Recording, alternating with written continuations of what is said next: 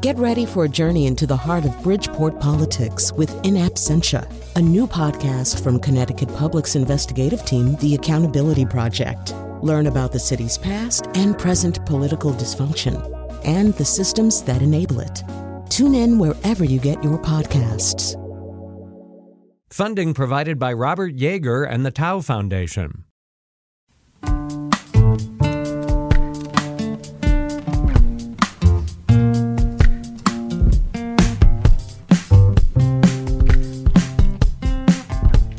This is Where We Live on Connecticut Public Radio. I'm Lucy Nalpathanchel, broadcasting remotely.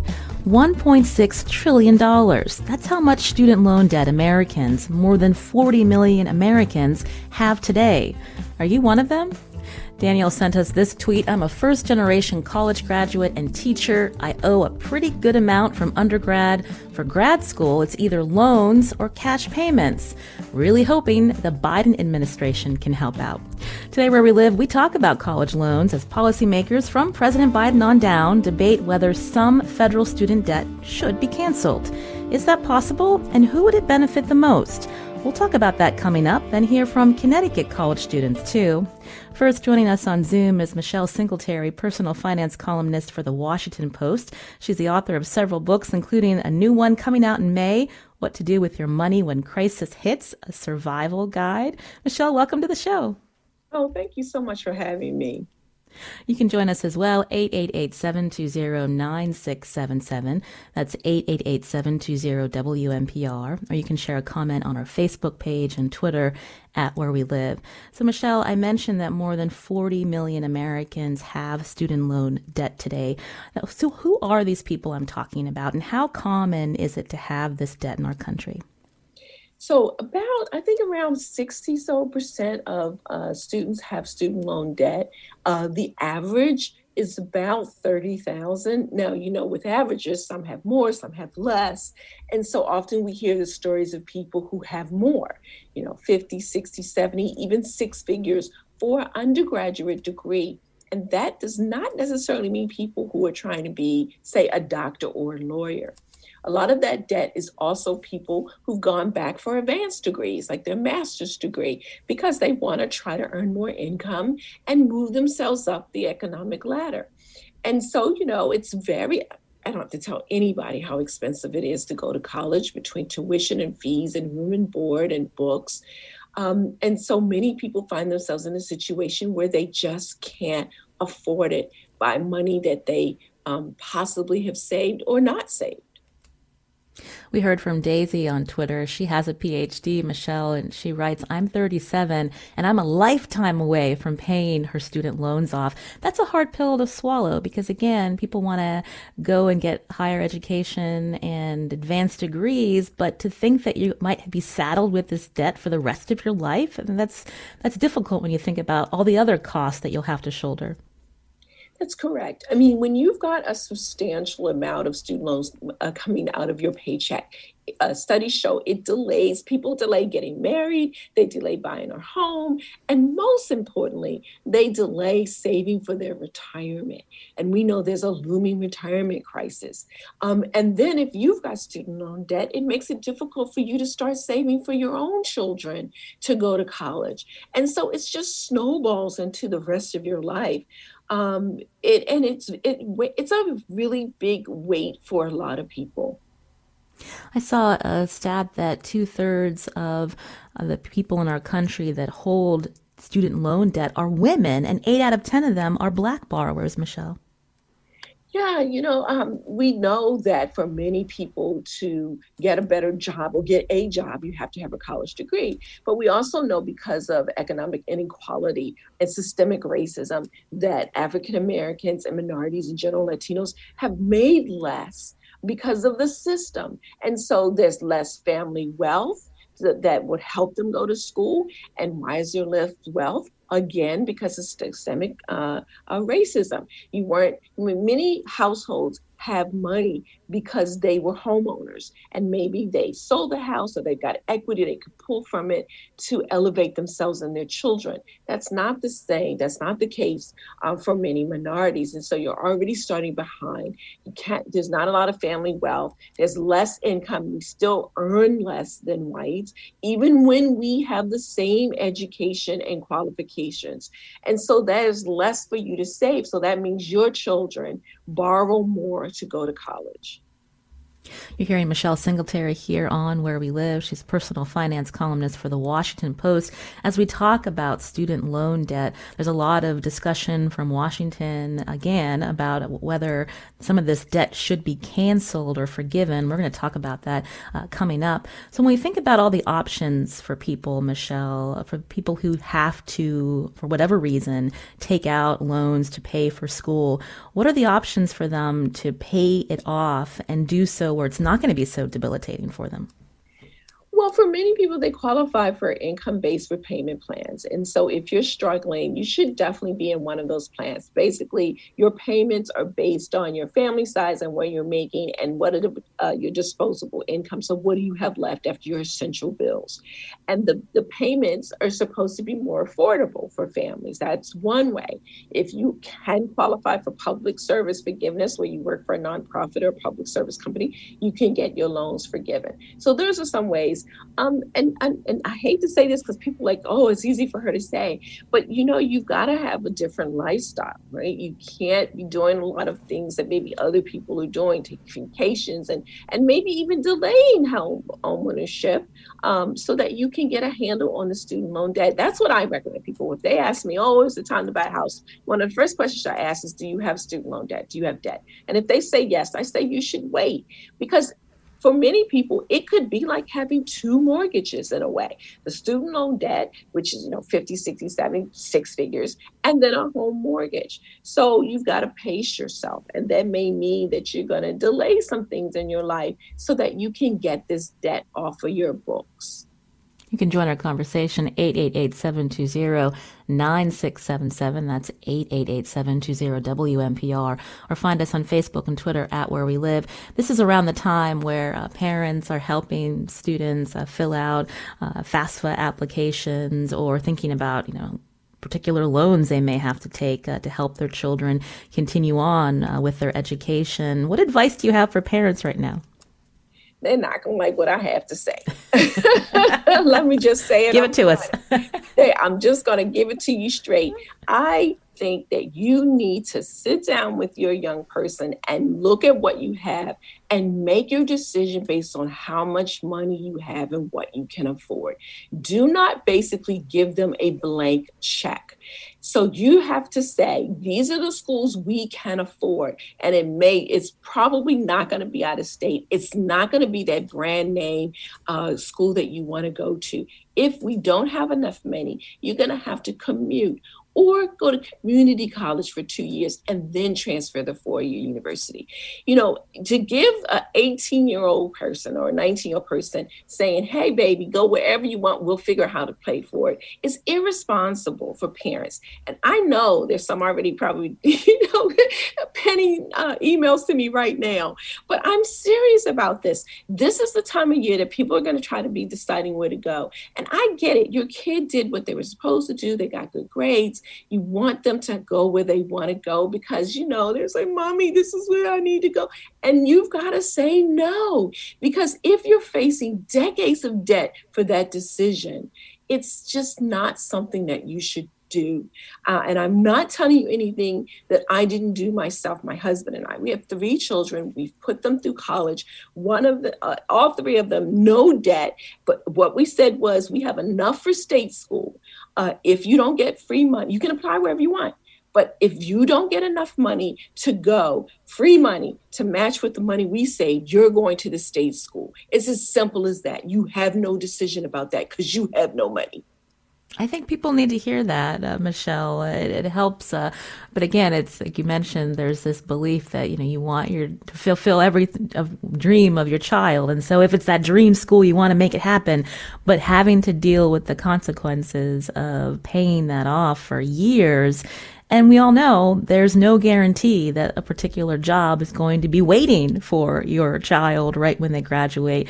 And that becomes an increasing burden on parents when they're thinking about retiring and other things that are happening in their lives. That's exactly right. I mean, you got to be the parent in this situation. And this is the analogy I give to everybody. Now, she's not the right word, but, I work at the Washington Post. I went to Baltimore public schools, did the best I could, great teachers, but, it's a challenge system. I went to my state school. I got to the Washington Post at the same time as one of my colleagues, brilliant guy, love him to death, who went to Harvard. But guess where we both worked? The Washington Post. And if you're listening and you think about your workplace, people got there having gone to all different kinds of colleges and all different kinds of ways. And where do you all work? And people's like, oh, well, you make all these contacts. Not necessarily so. The Gallup does the surveys, looked at graduates, and they asked them, like, how did you get your job? Or did you have all these contacts? And most of them didn't get their jobs because of these college contacts that you think your kids are going to get. And so you got to know that, get rid of all these myths about going to a certain college will get you some. Now, if you want to work at the top law firm in New York, okay, they probably do just recruit from the Ivy Leagues, but not everybody's going to work at that one law firm. And you know what? Even everybody's not going to be president of the United States. You say, oh, they all went to Ivy Leagues. Not true either. And when you also look at some of the top CEOs, most of them did not go to a brand name school. They went to state schools or less known schools. So just stop telling yourself all these lies that you've got to spend all this money because it's going to open more doors for your kids. That's not necessarily true. Michelle Singletary is here with us on Where We Live, personal finance columnist for the Washington Post, as we talk about student loan debt. Again, $1.6 trillion of debt held by more than 40 million Americans. Are you one of them? You can join us, 888-720-9677. That's 888-720-WNPR. Or you can find us on Facebook and Twitter at Where We Live. Ratasha is calling in. Ratasha, tell us a little bit about yourself and about the debt that you're holding. Hi, so my name is Ratasha Smith. I live in New Haven. I have $105,000 in student loan debt. So I went to a HBCU, private HBCU, and it was $23,000 a year. So with the addition of I had two options when I was younger, to go to college or go to the Army, and I chose the former. I wish I would have known more. It's like they skate over taking out loans. They don't really hone into how it's going to affect you when you're 30. I'm 32 now, and, hoping to get, things like houses and, clean up your credit so you can, buy bigger purchases and things like that. So that's where I've landed. It was just many reasons why I've landed here. The system is broken. I think there's just a miseducation around student loan debt, especially for us millennials.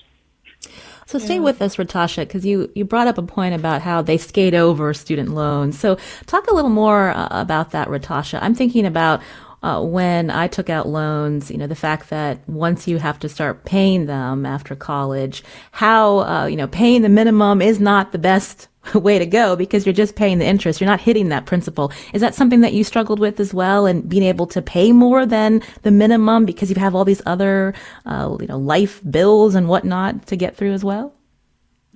So for the first couple of years, it was more so forbearance. I mean, after it took me a little longer to finish school, so I have that added into the final balance.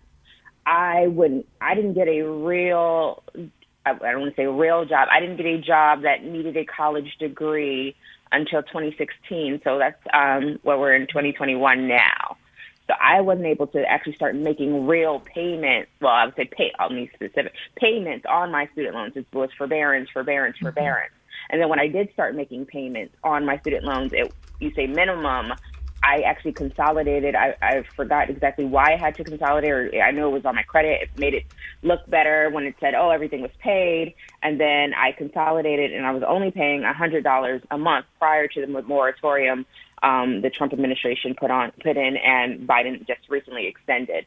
So $100 a month for $105K doesn't really do anything. But I never did. If I'm not mistaken, I don't think I've ever been in default. So I did avoid default. Well, that's good. Well, Michelle, I wanted you to weigh in. So Ratasha talked about forbearance. So that is an option that you can push off having to pay while you're still looking for work. Explain that process. So what happens is that lots of students, when they graduate, they're not making a lot. And so they can't handle the payments, or they don't think they can. And so they either get a deferral or forbearance. And the difference is, the interest is paid for. Like, a lot of kids get in-school deferral. So while you're in school, the government is paying the interest on your loan, so it doesn't rack up. Forbearance is that you get a break from it, but you still have to pay the interest. And what she's talking about, which often happens, is that you don't realize is that all that interest is getting tacked onto the loan, and then you're paying interest on that interest. And that's how that balance grows so much. And so I would encourage people, even when you have an income-based for paying, once you get to the position where you can pay more, you should pay more so that you can begin to really dig yourself out. Now, the good thing, I guess, is that under these plans, after either 20 or 25 years, the loan is forgiven. But there is a tax bomb at the end of that. So all that money that is forgiven, then you owe it a tax on that forgiven money. It's not as much as you would have had to pay. So, it's a trade-off for the loan forgiveness. But I talk to lots of students who are still in forbearance, and they don't realize how that money is just piling up. I mean, they might have owed 30, and then they look up and now it's 60 or 70 because they put off paying that so long, even when they really can. I mean, I would say, Ratasha, I don't know if she's still on the line, but you can definitely have paid more than $100 a month, right? Yes, I could now. I know at the time I was trying to return to school or something of that nature, but now they're on hold. So that's actually been helpful, and it's been reporting on my credit. It's been good to see that. But yes, so why are they on hold? Are you still working? No, they're on hold because of the moratorium. Well, no, I know. But are you still working? Yes, I am. So then why do you need the hold? I was taking the break. And why do you need the break? I was taking advantage of the break. Right. I mean, you see where I'm going, right? Yeah. You absolutely don't need this break. You have a ton of debt. You are still working. Hopefully you've got some emergency fund. And so you're trying to take advantage of something that's in place for people who've lost their job or had a decrease in their income. But if you from now until September, because that's how long you have, if you've got federally backed loans, every penny that you pay now goes to reducing that principal. So let's say, I don't know how much you're making, but from now until September, let's say if you just cut everything because you're not going anywhere, you're not going on a vacation, let's say you can manage $1,000 a month. Now by September, you've knocked off about $9,000, right? That's worth it. You absolutely should be paying extra on those. You should not be taking that payment pause right now. And you've got to do this now because you've got to put yourself in a position to say, I need to get rid of this debt. And I get it. You started out, you wanted to pause, you got on payment, income-based for payment because you were trying to get your footing. You've got your footing now. And who knows what's going to happen with loan forgiveness. But even if there is loan forgiveness, it's still only going to put a minor dent in your debt. So I'm going to need you to make those extra payments starting next month, which really this month. Ratasha, thank you for calling in. So many people, again, trying to figure out how they're going to manage this. Ratasha made the comment that, the system is broken, Michelle. And I think that's a sentiment that a lot of people feel in terms of the fact that higher education, it costs so much money, and people do want to, get a degree and have a life that they've always dreamed of. But that's the challenge, right? It's trying to figure out the decisions that we're making and what's the best way to start to pay down this debt if they're able to. I like to look at it. The system is broken, but also people's decision-making process is not there. And so, yes, college costs too much. We have basically blanket the system with saying you got to go to college no matter what, except we didn't explain what that no matter what meant for a lot of families down the road. And so, yes, in that sense, this young person, Ratasha and others, are faced with, take out these loans so you can get a college education, so you can get a better life. But they don't talk about what the consequences of that, because the colleges, they got to put people in the seats. But then on the other hand, we have parents and guardians who are not, and even school officials who are not giving children or these young people the right information about this choice. It is a hard sell when I tell parents to send their kid to community college because, right about now or in a couple months, people will be getting the letters of where they went to school. And people are all asking, so where's your kid going? Really what they're trying to figure out is, did your kid get into a good, quote unquote, school? And that increases the pressure both on parents and students to get into better and better schools that cost more.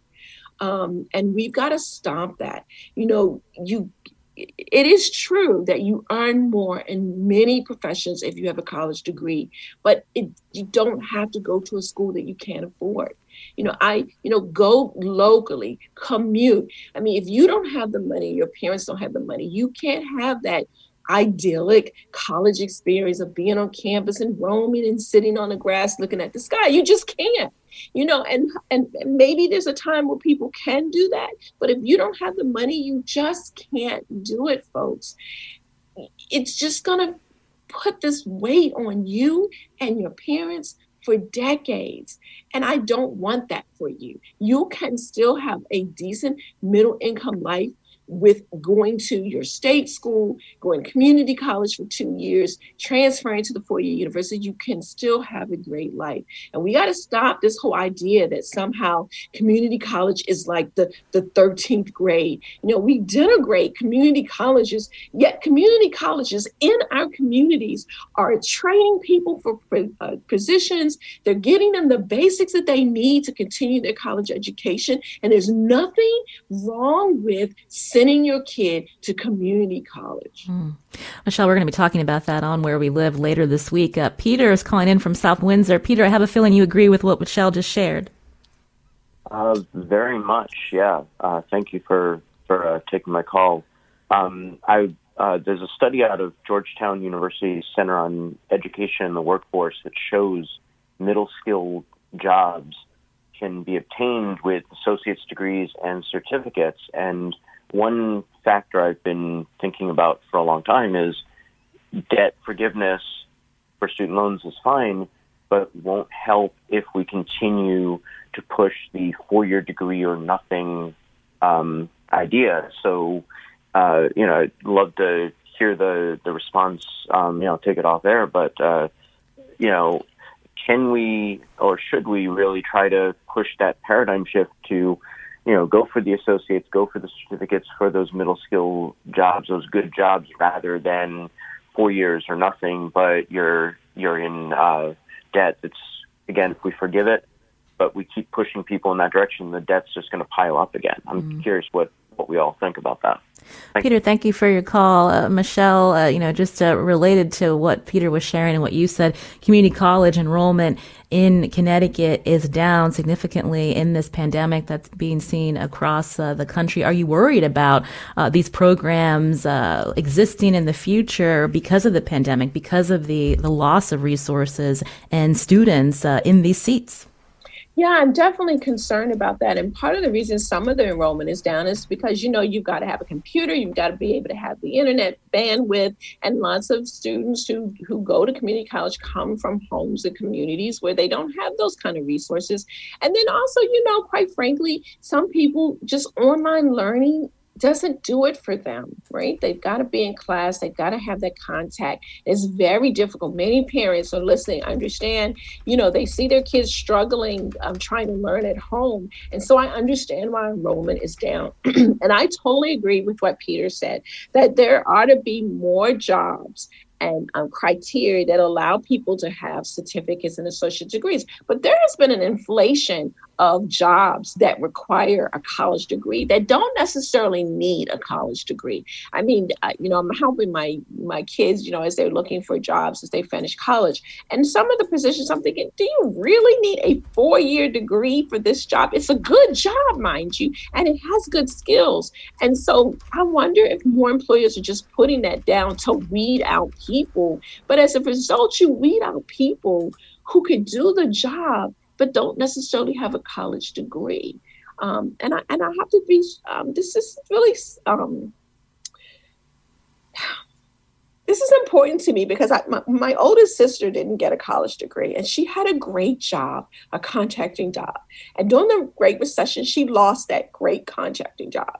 And she's had a very difficult time finding another job because they now, in those same positions that she held, they now require a college degree. She can still do the work. She was exceptional in that.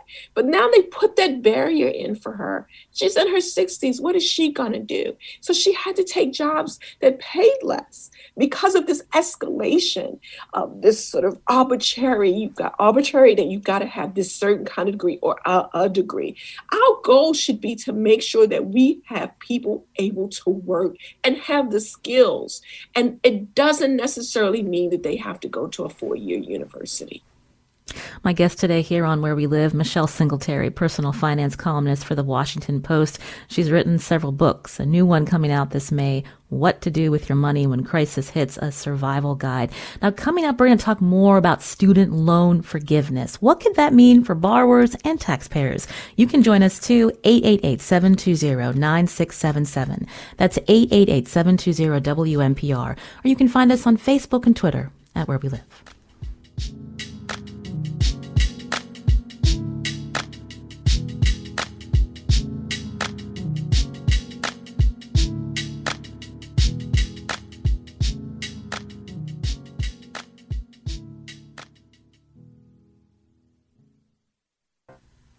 This is Where We Live on Connecticut Public Radio. I'm Lucy Nalpathanchel. Today we're talking about student loan debt.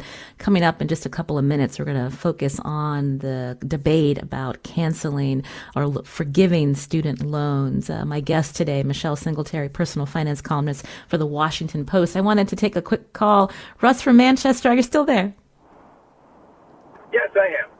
Russ, go ahead. Oh, hi there. Thanks for taking my call. I love what your guest from the Washington Post is saying. I agree with about 95% of what she says. And in fact, what she's saying is how I lived when I went to college. My parents, I came from a family of 5. My parents couldn't afford to put all of us through college. I told them I'm going to put myself through college, and I struggled. And I was one of those macaroni and cheese and hot dog eating college students working multiple jobs. I don't believe that, kids have to put themselves in debt. I think it's a choice, and I think it's a poor choice if they think they need to go to an Ivy League, and I think that certainly going to a community college is an excellent idea for the first 2 years, and save your money and spend it for something like grad school, where, certainly going to a top, Ivy League law school is going to give you more connections. But as an undergraduate, I think a lot of people make the mistake of going to the dream school as opposed to getting the one that'll get the job done for them. Well, thank you, Russ, for sharing your comments with us here on Where We Live. You can join us too, 888-720-WNPR. And again, you can find us on Facebook and Twitter @WhereWeLive. Now, some Democrats in Congress have asked President Biden to support a program that would forgive $50,000 in federal student loan debt. Now, loan forgiveness was one of Biden's campaign promises, but he proposed smaller loan forgiveness, about $10,000. Now, coming up later, we'll talk about whether he could forgive student debt using an executive order versus working with Congress.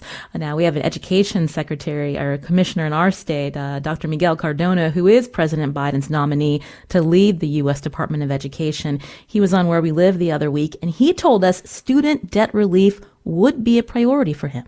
Again, when we talk about data, we have to assess the damage that it's causing on these groups of students and make sure that we're targeting the support to those students that need it the most. Students who might have looked at college as an opportunity and now over the last 10 months thought that because of the pandemic, they can no longer pursue that. So those are the students that we want to re-engage and provide support for to make sure that they have the access to the American dream that we all have. Michelle, I'll start with you. So Dr. Cardona shared with us that he believes relief should be targeted for those who need it the most. Tell me about your feelings on this conversation about canceling student debt. I agree that it should be more targeted, with the caveat that if they can't truly do that, that I'm okay if some people get relief that don't need it, if it means that the larger group who need it will get it. Because oftentimes when we create these carve-outs, we do it so in a way that the relief really doesn't still get to the people who need it. But there are people who are working, who can pay their student loans off and should. Listen, because this is not just a free bill. I mean, someone is going to have to pay for this student loan forgiveness, and that someone is the American taxpayers. But on the other hand, let's not think so much about this, and we're thinking about it that we have no relief. There are people who are struggling, and this is particularly true for minorities. They've got the debt but no degree. They got through and they couldn't finish because they ran out of money, or they had family issues. And so I think we do need to give some relief to people. And I know it's going to hurt some people's sensibilities because they're thinking about the federal deficit, as I am. I am a very person who preaches personal responsibility. You heard me earlier fussing at that one young girl to pay her. Why are you paying $100 a month when you actually can pay more? However, right now, we need to be very sorry about that. We need to be very empathetic to people who need student loan relief. I wanted to bring another perspective into the conversation about loan forgiveness. On Zoom with us, Beth Akers, a resident fellow at the American Enterprise Institute. It's a think tank based in Washington, D.C. Beth, welcome to the show. Thanks so much for having me this morning. A lot of our listeners interested in what the Biden administration will do related to loan forgiveness. Do you think loan forgiveness is a good idea? Maybe a smaller amount versus what Senators Warren and Schumer have proposed, $50,000 of student loan debt canceled? My feeling is that we do need something to happen. We need relief for the many people who are struggling out here. But the problem is that $50,000 package that Schumer and Warren are pushing is just the wrong solution. It's largely because of what you've already mentioned, that a lot of people who take on a lot of debt are actually the highest earners in our economy. These are people who have graduate and professional degrees.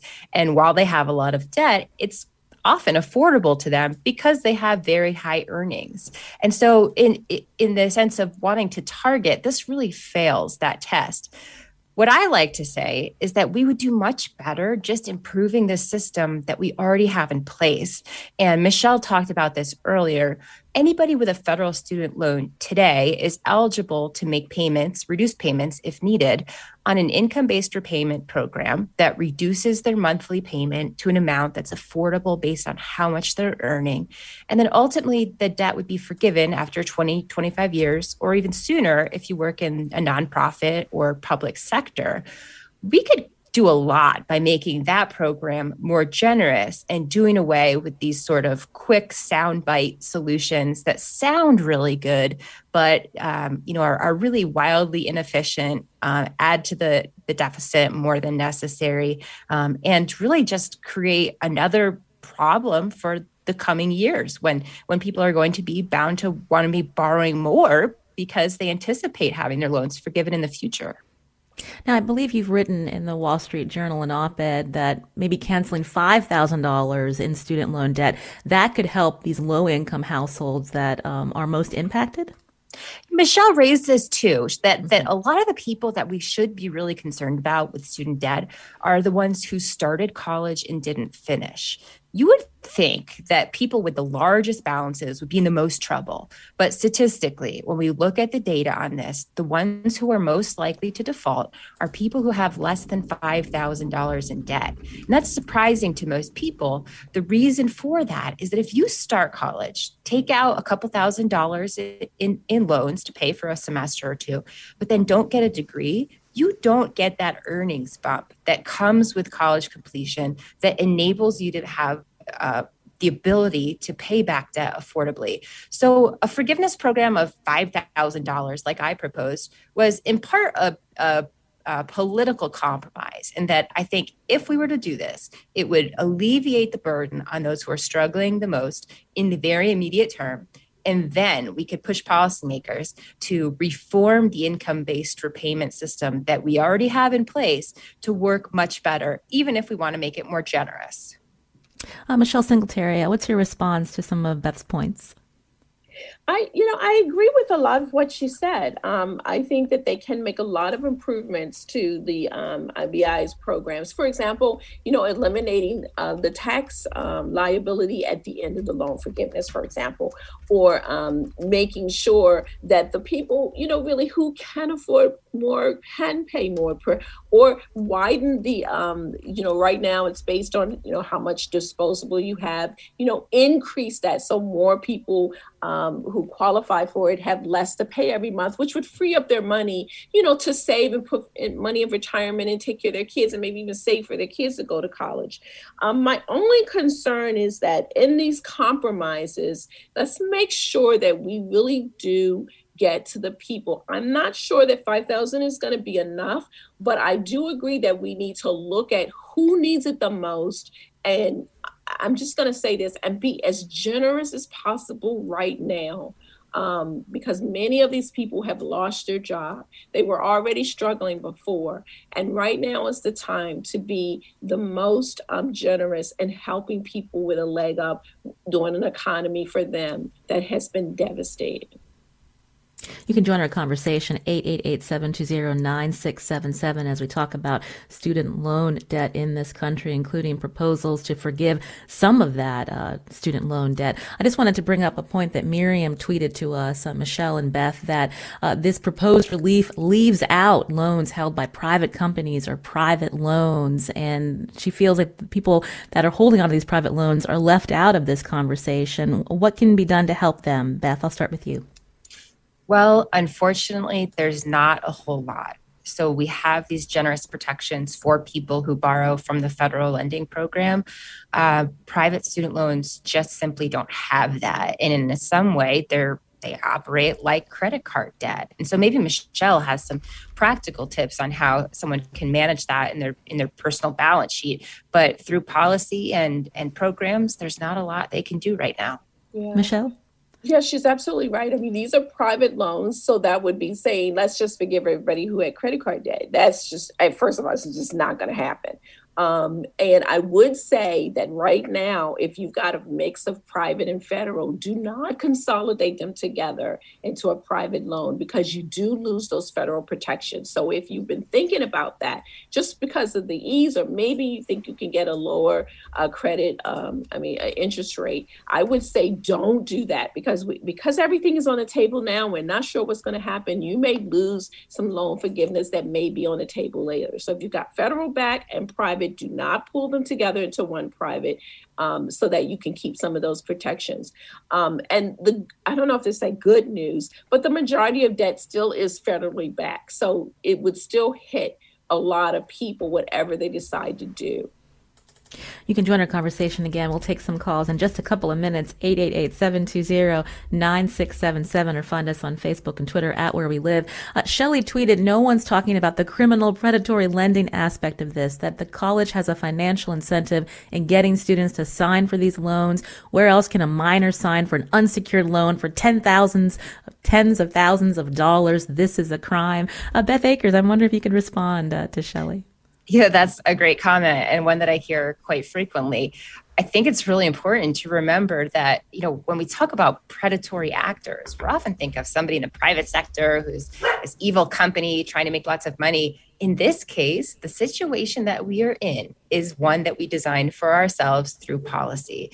The 90% of the debt that exists in the economy is federal student loans, which means the underwriting was our government's decision that we are going to give those loans to people and not assess whether or not it's necessarily affordable to them. So the bad news is that this is a problem we created ourselves.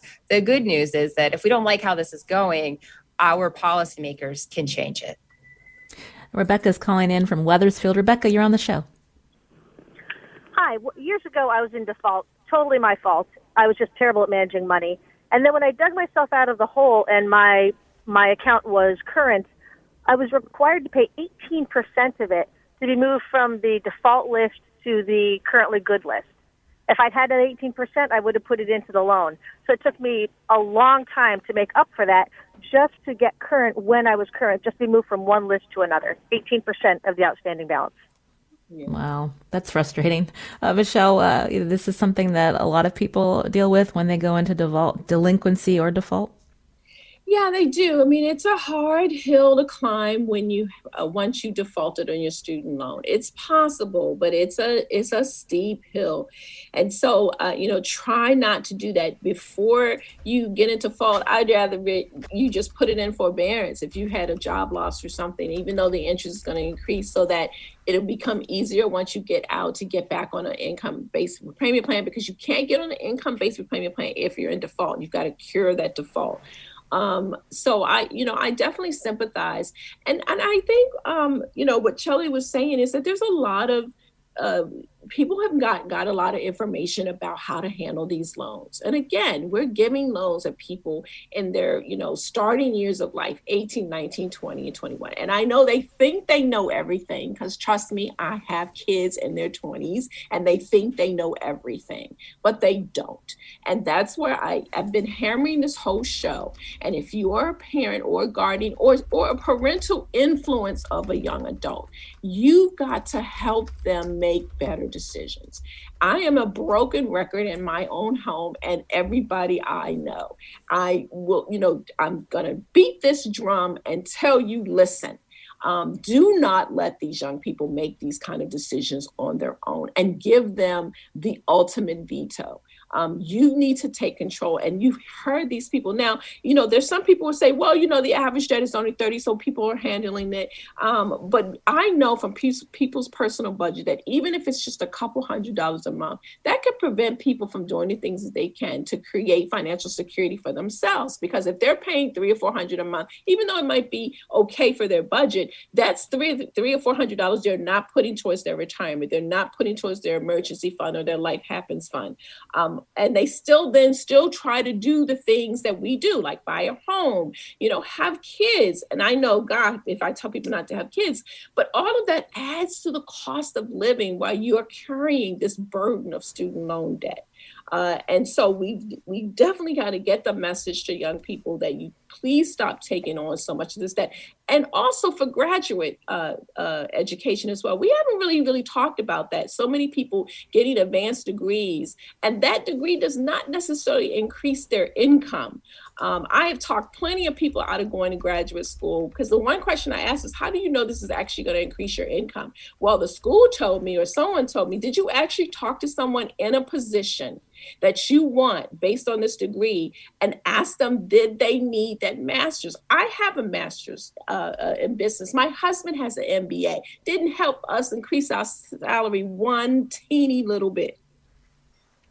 Before we head to break, I want to just ask Beth Akers again, a lot of attention on loan forgiveness and what the Biden administration will do, what Congress will do, if anything. You have another thing that you've written about that President Biden has proposed doubling Pell Grants under the existing eligibility rules, but you're thinking in a way that maybe having more of this money available to freshmen could help them early on in their college education versus later on. And so if they have to pause their education, they're not saddled with so much debt? Yeah. So right now we have a grant program called the Pell Grant program that gives college students a little money each semester that they're enrolled. And that's great. But what I'd recommend is that as we think about expanding the pot of money that exists in that program, I'd love to see more of it go to people in their first few semesters of enrollment. And the reason is simple. Coming back to that same theme before, the people who get in the most trouble are the ones who start college but don't finish. If we can make it easier, read cheaper for people to try college, but then not have to walk away saddled with debt, I think that would alleviate a lot of the challenges that we're having with student loan payment right now. So basically, I'd like to see the money that we're going to spend going to early enrolled students. Beth Akers, again, is a resident fellow at the American Enterprise Institute. That's a think tank based in D.C. Beth, thank you for your time today. We appreciate it. Thanks so much for having me. This is Where We Live on Connecticut Public Radio. I'm Lucy Nalpathanchel. Coming up, Michelle Singletary stays with us. We're going to try to answer some more of your calls and find us on Facebook and Twitter at Where We Live.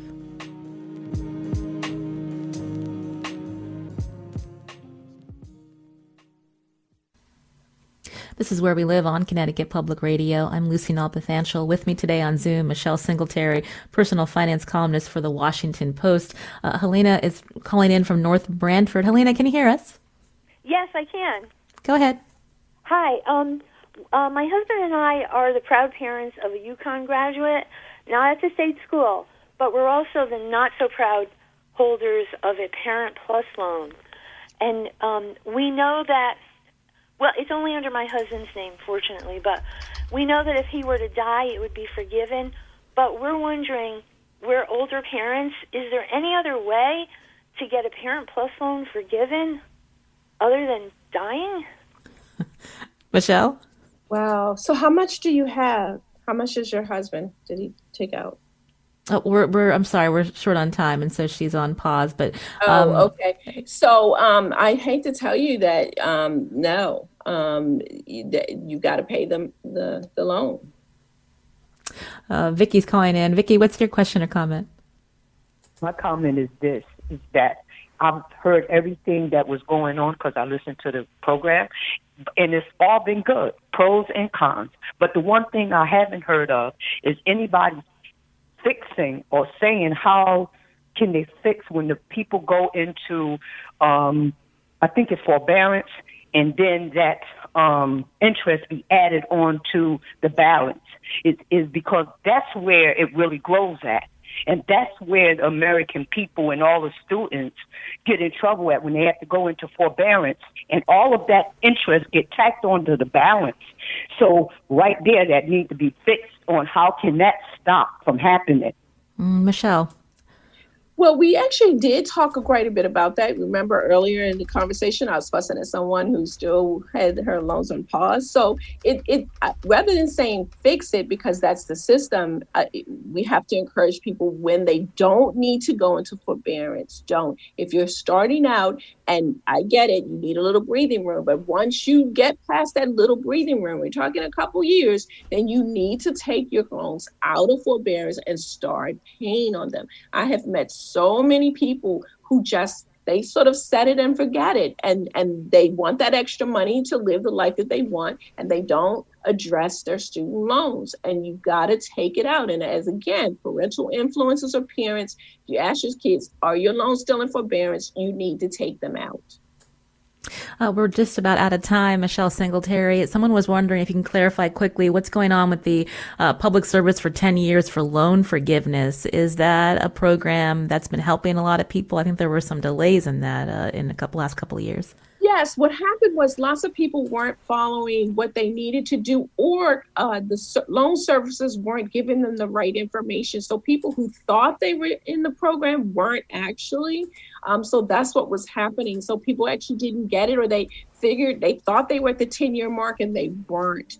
And so now if you're in that program, you got to be sure you're in an income-based repayment plan. You have a direct student loan from the federal government. There are all things you have to do. You have to make sure that your employer is a qualified employer. And if all of those boxes are ticked off, then you can get that loan forgiveness after 120 on-time payments, which is basically 10 years of on-time payments. We'll have to leave it there. Michelle Singletary, personal finance columnist for the Washington Post. We'd love to have you back in May when that new book comes out. We need it. Oh, I would love to come back. If people were happy, I was fussing the whole show. So we would love to have you back. Michelle Singletary again. Today's show produced by Tess Terrible. I'm Lucy Nalpathanchel. Later this week, we're going to talk more about higher education, the cost, trades programs, community colleges. We hope you're with us this week.